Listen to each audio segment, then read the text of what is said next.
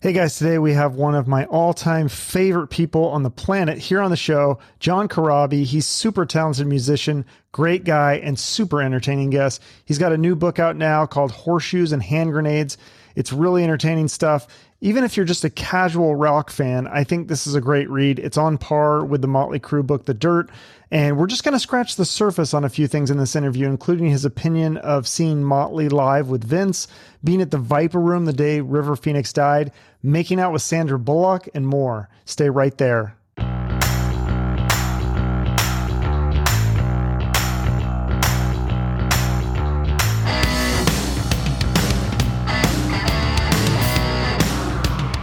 Okay, so first question. Thing that I read your book. The book is amazing. Everyone needs to go out and fucking buy it. Even if they're not a hardcore fan of you like I am, like it's just there's so many good rock and roll stories. But first question, payment for the book, The Dirt, the other book that you're in, you only asked for signed copies. But what do you think that you could have got for that one? Could you have gotten like 1% of everything that thing made, or did they make an offer at all? No, they offered to pay me, but I just kind of, I was like, no, just, give me 12 copies of the book and have the other three guys sign it, or four, have them sign it. And I literally just wanted like 10 or 12 copies of the book. So I could give one to my son, one to my dad, one to a few friends, my wife, whatever. And, unfortunately it didn't happen. So, once again, I negotiated something with Motley's management and they didn't follow through with it. So, it is what it is. Okay. So I was just curious about that. Cause I was like, dude, if you got like 1% of everything, the book and the movie and all that stuff, that would have been a lot of money. Right? Hello? You froze. Yeah. Well, that's accountant. My accountant always tells me to keep my mouth shut when it comes to negotiating, because I'm the guy that goes, how much you want for those boots? 150. Okay. My bottom offer is 200. So she goes, yeah, your negotiating skills are fucking horrible. So just keep your fucking mouth shut. Right. So one thing I noticed throughout, and I've listened to a lot of interviews with you too. You've been on my show.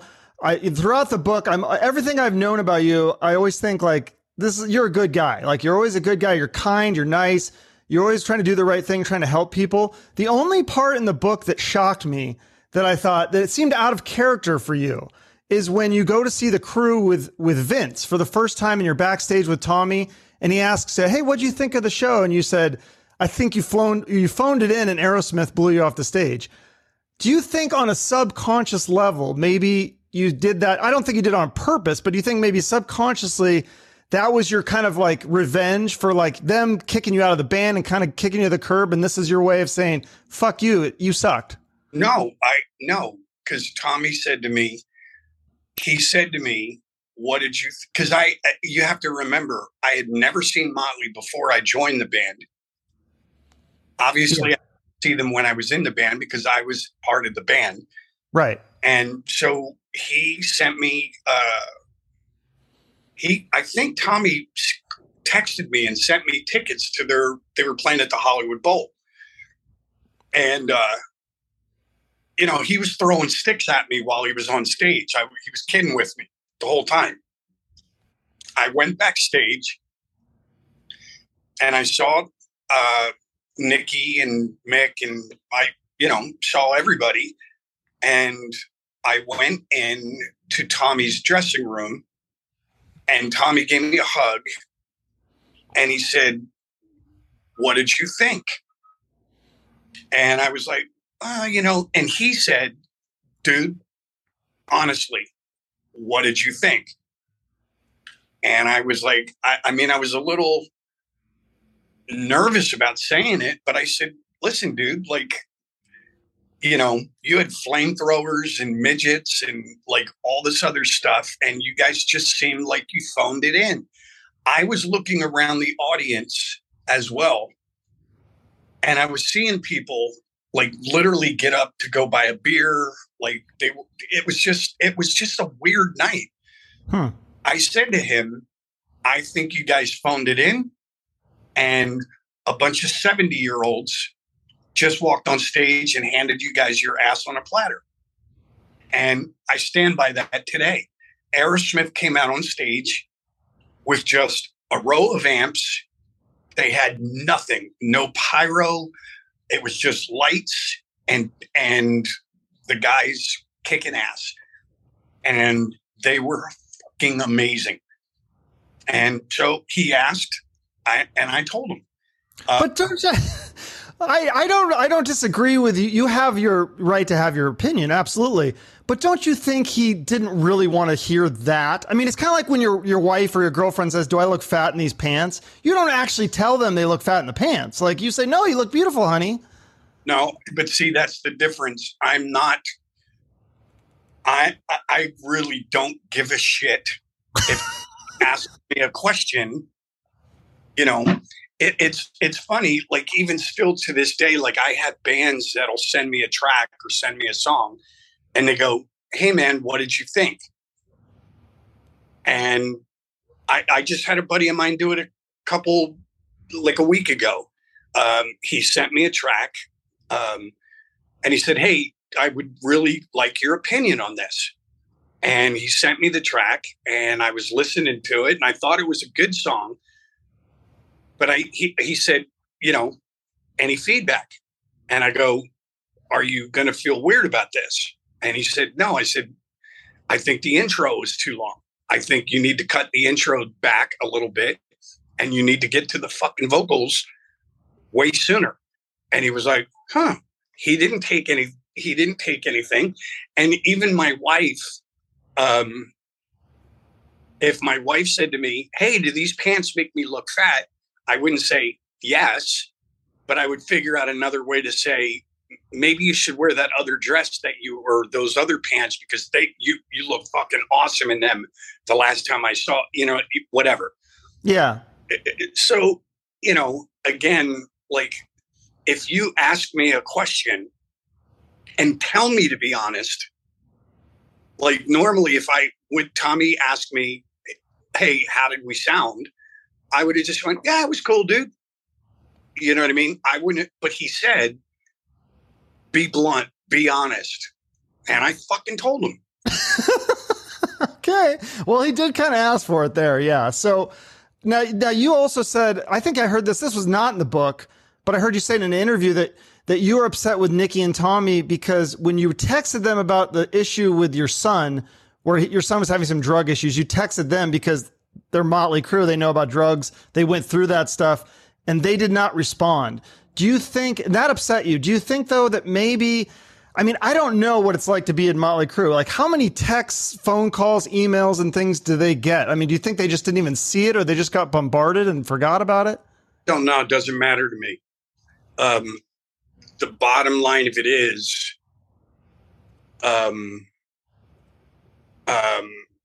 now look, at the end of the day, Tommy and I are fine. Tommy still texts me. Mm-hmm. We contact each other on Instagram, but I didn't do anything until Tommy reached out to me first and, and said, "Hey, Crab, how you been? Blah, blah, blah, whatever." Or I posted something and he made a comment about it. And then I reached out. I wasn't mad at them. I was a little disappointed in the fact that if you want to be upset with me, awesome. Say la vie. But you watched my kid grow up. I reached out to them. I did not ask them for money. I did not ask them for anything. What I asked them for was, "Hey, you guys have dealt with heroin addiction.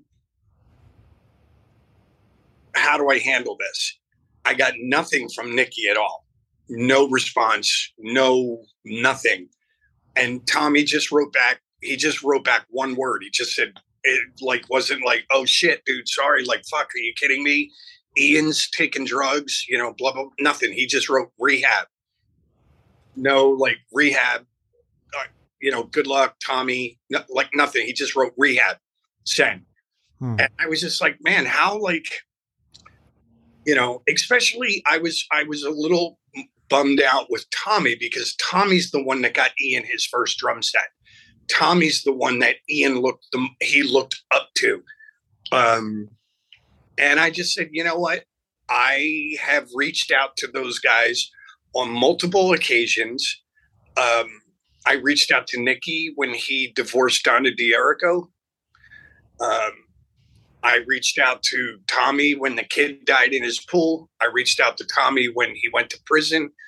I reached out to Tommy, and all those guys multiple times, and I never got a response. But I thought maybe if they realized that there was something wrong with my son, they would just go, hey, dude, here, call this counselor. Or, hey, this guy's a really good counselor. Here's his number. He can help you figure it out. They didn't respond. Okay, c'est la vie. I just said, fuck it, whatever. I'm done with those guys. I won't ever bother them again. I won't ever call them again. I won't forget it. But now it was funny. I talked to another gentleman named Gary Corbett, who was the keyboard player for Cinderella and I knew Gary, but I didn't really know him. I called Gary because Gary had also had some issues in the past with drugs. And I reached out to Gary and I told him what happened. I said, hey, my son's shooting heroin. He was coming out to Nashville. He wants to get his life together. And Gary Corbett was at my house an hour later with a package full of these things it was called Suboxone. It's an opiate blocker. He told me how to distribute it to Ian. He told me if I need anything, please give him a call. He was so supportive. And he had never even met Ian. And I had only met him a few times, like on tours. But at least he reached out to me. He was literally at my house in an hour and willing to help out. And that I will never forget.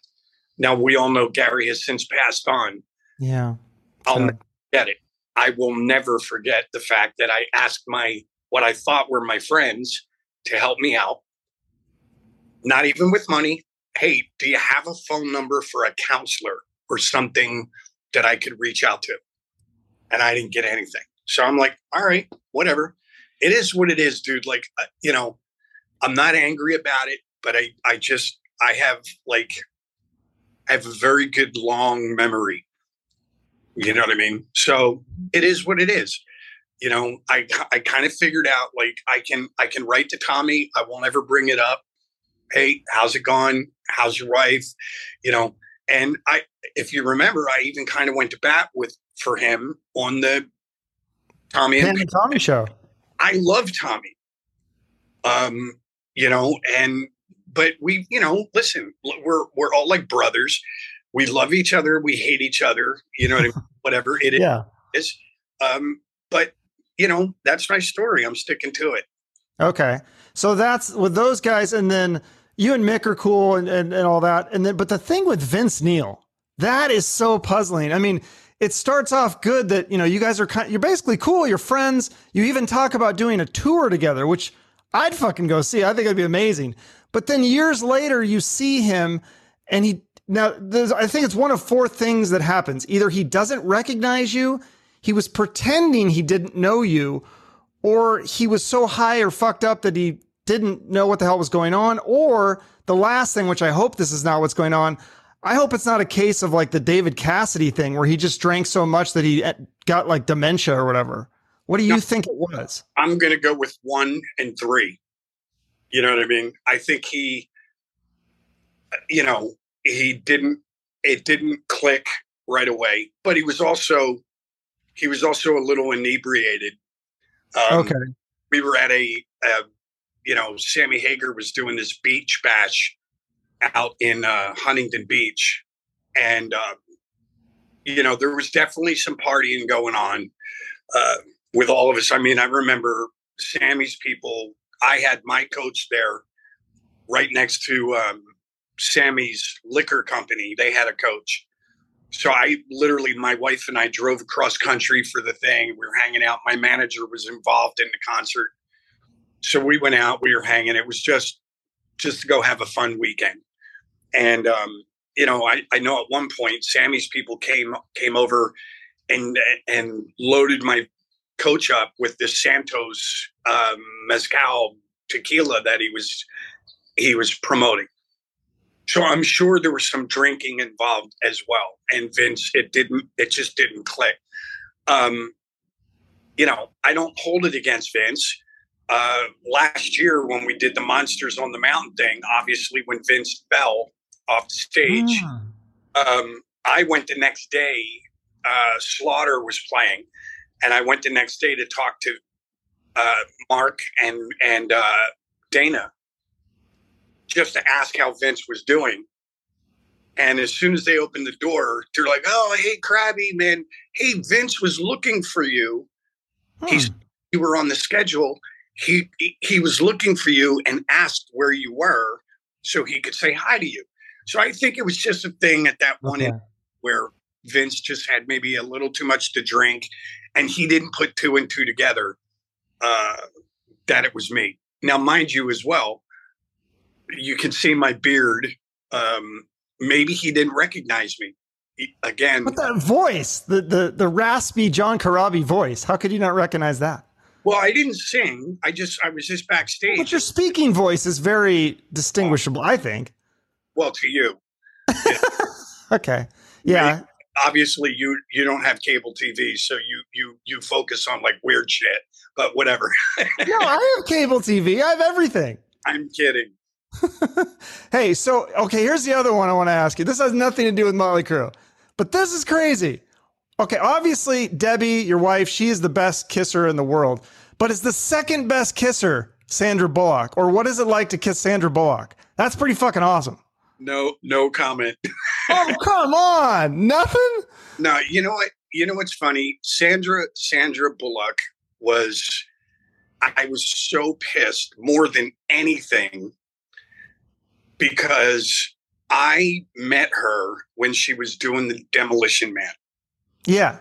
And it's a long story. I won't go into too much detail, but Tommy and I found out that we were hanging with Sylvester Stallone, and then he was telling us about the movie, and Tommy said, "Oh, who's in it?" And he goes, "Oh, Dennis Leary and this girl named Sandy."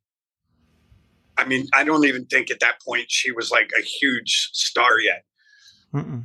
We're like, okay, cool. Now you have to remember, Dennis had just done a live album called No Cure for Cancer, comedy record, and he kind of took the piss out of Motley. So we went to Dennis's trailer and knocked on his door, and as soon as he opened the door and he saw me and Tommy, we were all pissing ourselves laughing because he went, "God, I hope you guys have a sense of humor." Do you know what I mean? Mm-hmm. So we go in, we go in. Tommy and Dennis immediately disappeared. I don't know why. I think there might have been some foul play involved. But I was literally just sitting in this trailer with Sandra, and we were literally flirting with each other and hanging out and, whatever. And then she went to do this scene, and she said to me, "Hey, wait right here. I'll be back." So I'm waiting, like 10 minutes, 15 minutes, 20 minutes, 30 minutes.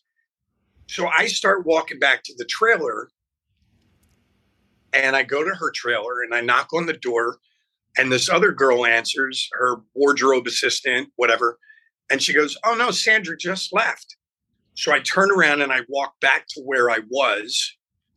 And when I went up there, Bobby, our guitar tech, Bobby O, he said, "Hey, Crab, that little actress chick was looking for you." And I go, "Where did she go?" He goes, "I don't know, man. I think she left." And I go, "Oh, fuck." Like, I really liked her. And there was definitely, for me anyway, there was definitely some chemistry there. And so he goes, "Yeah, she asked me for your phone number." And I said, "Well, did you give it to her?" And he goes, no, man, I didn't want to give it to her unless I asked you first. And I was like, oh, fuck. You know what I mean? And I was so bummed out because I really liked her, like right when I met her. And, so Bobby wouldn't give her the number. She left, and then she wound up doing Speed right after that movie and became, a global phenomenon. So yeah, right. Well, yeah, and there was another thing that blew my mind. What's that? The one that got away. Yeah, that's a pretty cool one that got away, though. The other thing that was, so were you actually there? Is that what happened? You were actually at the Viper Room the night that River Phoenix died? Yeah, Tommy and I went down, and it's weird because I don't remember all of the details, and I don't even remember who we were there to see. All I remember is Tommy asked me to go with him to the Viper, and we went down in a limo. And he was on the phone. I think he was on the phone with Johnny Depp, and he was like, "Hey, dude, yeah, we're just getting off the freeway. Yeah, we're coming down Sunset Boulevard." And if you've ever been to the Viper Room, there was a door on Sunset Boulevard, and then there was another door on the side street. And they made arrangements for us to pull up right in front of the club on Sunset. They were going to open the door. Security guard was going to open the door, just knock on the door. He was waiting for us. As we got out of the car, we walked in between these two cars, and there was this kid, like, kind of on the pavement, like, passed out. And we literally stepped over him, and we turned around and we looked at the kid, but we couldn't see his face. He was just out. And we were just sitting there, and we go, oh, look at this fucking rookie. You know what I mean? Like, can't handle his alcohol. Look at this fucking rookie. And we went into the club. Again, I couldn't even tell you who was playing, who wasn't playing. Tommy and I just bellied up to the bar. We started drinking. There was this little kind of private room that Johnny had. We were in the room. And then at the end of the night, we went outside. We were bullshitting. He was bullshitting with Johnny. And, we weren't paying attention to anything. And we literally went outside, and Christina Applegate was sitting out front. And as we walked out the door, Tommy kind of looked over to his left, and he saw Christina Applegate crying. So he walked over to her. I didn't know her. So he walked over to her, and he said, "Christina, how are you?" She goes, "Hi." He goes, "What's wrong?" And she said, "Oh, a friend of mine died tonight." And he was like, "Oh, fuck, man, I'm sorry. Like, I'm really sorry. Like, are you okay?" She's like, "Yeah." And somehow they started talking, and she said it was River Phoenix, and he was in the club, and he had gone outside, and he just died. And then it was weird. We got in the car, and we started driving home, and then I looked at Tommy, and I go, "Dude, I think that guy that we stepped over to get into the club, I think that was him." And we went, "Oh shit, fuck, yeah, you're right. I think that was him," because he kind of had longer blonde hair. Was anyone like helping him at that time, or was he just by himself? Just outside on the pavement by himself. Oh shit. And I don't know if his brother came out with him and then ran back into the club. We just happened to walk out. He was outside on the curb by himself, and we literally stepped over him and walked into the club. I don't think that part was in the book that you stepped over him, or maybe I missed it. No, it's in there. Okay. Yeah. That's crazy. And not to be morbid or whatever, but we were looking at him like, "Oh, look at this fucking rookie. Can't handle this." Blah, blah, blah, blah. We stepped from, went inside and did our thing. And then even when we came out and saw Christina, we didn't put two and two together yet. we got in the car, we started driving home, and we were like halfway home, and we were like, oh shit, dude, I think that guy that we stepped over was River Phoenix. And it was like, holy shit, yes, you're right. Fuck. Oh my God, dude. Like, and we were just like, kind of felt bad about it. Like, maybe we could have called 911, or we didn't put two and two together. You know what I mean? We were just kind of late to the party, and the party was soon over. Oh, that's crazy. Wow. There's so many things that like, kind of, I got wrapped up in your book in terms of like things that I wondered. Like one thing I always wondered was, why did it take so fucking long to make that Motley Crue 94 record? And you talk about how these guys would take all these mini vacations, like they would, and you were used to working with the Scream where you guys would do 6 days a week and you had a full-time job. And they would sometimes take a month off when they were recording. I thought it was like they were just working so hard on this album. I didn't know there was all these breaks. No, that was just, but again, I think I explained in the book, they wanted to take their time. Right. Because their thing, I mean, you got to remember too, we took almost a year before, it was like 7 to 8 months before we even started the record. Right. And their theory was, there's that old thing they talk about singers that most singers have LSD, lead singer disease, and that's all they would talk about with Vince, was that he had LSD. He was hard to work with. He, very, in their words, he was selfish. He would, whatever. And so their thing was, we want to take our time. We want to get to know this guy. We want to just really take it slow before we get out there and throw everybody to the wolves and, realize that this singer's got LSD worse than the other guy that we had. So they just wanted to take their time. So there was no rush. There was no sense of urgency doing the record. So the guys would we would like write 3 or 4 songs, and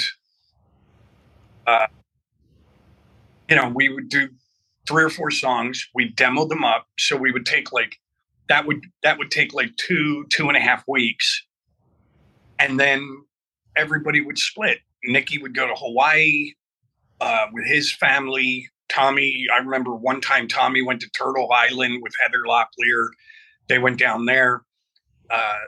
Mick went somewhere, and, they just literally kind of, they took their time. There was no sense of urgency. They wanted to make sure they were doing the right thing.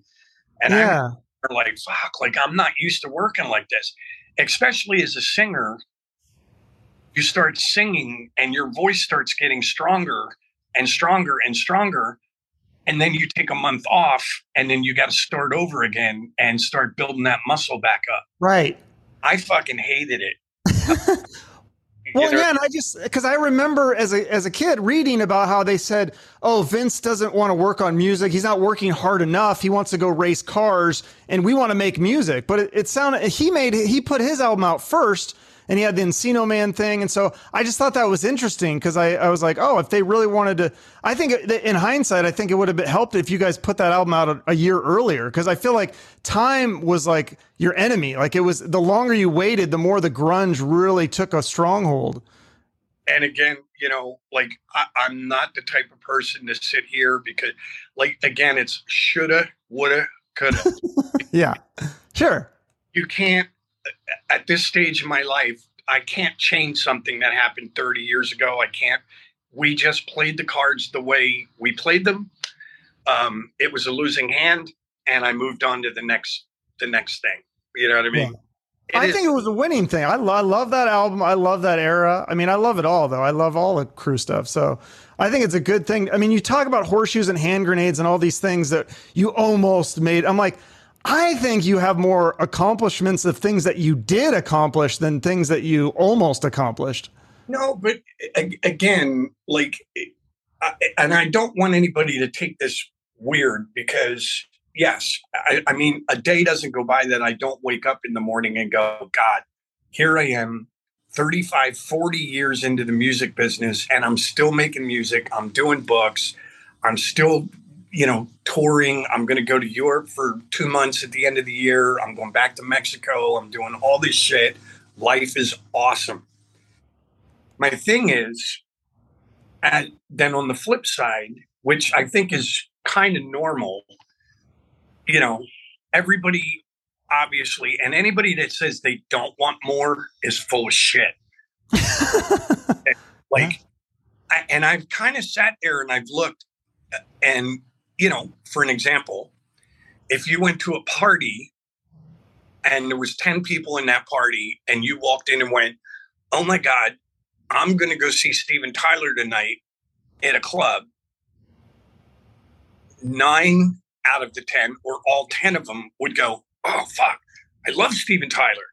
I'm going to go with you. I've just been this guy that if you went to the same party and said, oh, I'm going to go see John Corabi tonight, I've been this guy that like 6 to 7 of the people would go, why does that name sound familiar? Do you know what I mean? I've just been a guy. I'm okay with it. Right. But I'm just saying, like, I'm one of those 7 that I would actually prefer to see you over Steven Tyler. I know that's crazy. So, like, I think that's pretty cool. You should be grateful for that. I get it. And I am grateful for it. I am grateful for the fans that I have. But it's like, I think you always want to do new things. You always want to try new things. You always want to branch out. You want to grow. And I just kind of feel like I've had this bubble of fans, and I'm constantly, I talk to my manager all the time and I go, okay, what could I do that would, expand my bubble a little bit and grow that fan base? How do I let more people know that I've got new music on Spotify and Amazon and, Apple Tunes, and how do I do that? How do I let more people know that I've got a book out? So it's just, as an artist or as a musician, I want to grow. I want to be able to grow. So I'm always thinking of other things that are a little uncomfortable for me. How could I do this? How can I grow? I mean, even one of the things that I said, I did an acoustic record, 7, 8, 10 years ago. And I was telling my manager, I said, the more I go see some of these country guys, I realized how inspired they were by rock music. Some of these newer country guys. Yeah. Your Keith Urbans, Chris Stapleton, Eric Church, like all these cats. And I go, just out of curiosity, like, why wouldn't I be able to go out and do an acoustic set opening for one of those guys? It's different. It's not my, and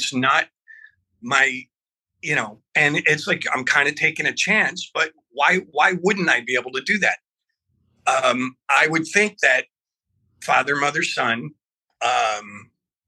there's, some of the songs that I've written, Crash, If I Had a Dime, not Misunderstood. Well, even the acoustic version of Misunderstood or Love Shine, October Morning Wind. I think all of those songs would work in that setting. Why wouldn't I be able to do that? Let's try something new. Let's try something different. So it's just, I'm very grateful for what I have. But again, I would like to be able to supersize my fries, Sure. Yeah, I hear you. I know you got to get out of here. Last question. If you could tell me real quick, I was talking to Troy Patrick. I know you lived with him. He said to ask you about Fredo the squirrel. What is Fredo the squirrel? Troy and I lived together for a minute, and he had a girlfriend named Susie. And when I was living there was a squirrel. I would sit out on the front step, and the squirrel would literally run up to me and just sit right in front of me while I was eating. Like I'd be eating a bag of chips or So I'm like, oh, cool. So I gave it a potato chip. And so it ran away. And then I went into the house and I had a can of like mixed nuts. So I just reached in, grabbed a handful, closed the lid, boom. And I put these nuts out in the driveway for the squirrel. And then it was funny, like one day Susie was at the house and she opened the front door and she like freaked out. And so we come running out and the squirrel was literally on the storm door, like on the screen, literally just spread eagle on the thing, like looking in the window, like, where's those nuts, bitch? We named it Fredo, and it literally came to the house every day, climbed up the storm door, and just hung out on the door until we went out and handed it a handful of nuts, and then it would eat the nuts, and it would go back up into the tree. So wow. It was just weird. So we had a pet squirrel named Fredo. That's cool. Okay. Well, I know you got to get to the next interview. People should get the book. It's great. You have 2 new singles out, Casa Bella and Your Own Worst Enemy, both great songs. When is the next, is there more music coming, an album or more singles? Yeah, I'm trying to get a hold of Marty now to mix the next track. And I want to try and get a video together for it and put it out. I've got like right now when I'm done these interviews, I've literally got, probably 3, 4, 5 new songs on deck that I'm literally working on lyrics and singing and recording. I'm kind of recording myself, and then I get them to a certain point and I send them to Marty. So, Marty's got 3 or 4 songs in the can done already. And then I've got like a bunch more on deck that, I want to finish up with him. So we'll see how it goes. Okay. Well, I look forward to that. You'll have to come back and promote that if you want to. Awesome, buddy. Okay. Thanks, John. See you later. Thank you, buddy. See you. Bye-bye. Great stuff from John Corabi. I wish we had more time, but we did cover a lot of ground in our first interview. It's number 121. So check that out if you haven't already. Get his book, Horseshoes and Hand Grenades. It's out now. And check out his new singles, Casa Bella and Your Own Worst Enemy. Great songs. And make sure to follow John or subscribe for updates. I don't think John has a specific charity that he's working with at the moment, but he's previously worked with Toys for Tots. So if you have money left over from buying the book, throw some that way or whatever your favorite charity is. Speaking of charity, I'll take your pity. If you want to follow me on social media, subscribe to my show, or write me a review or rating, I'd appreciate your support. Have a great day and shoot for the moon.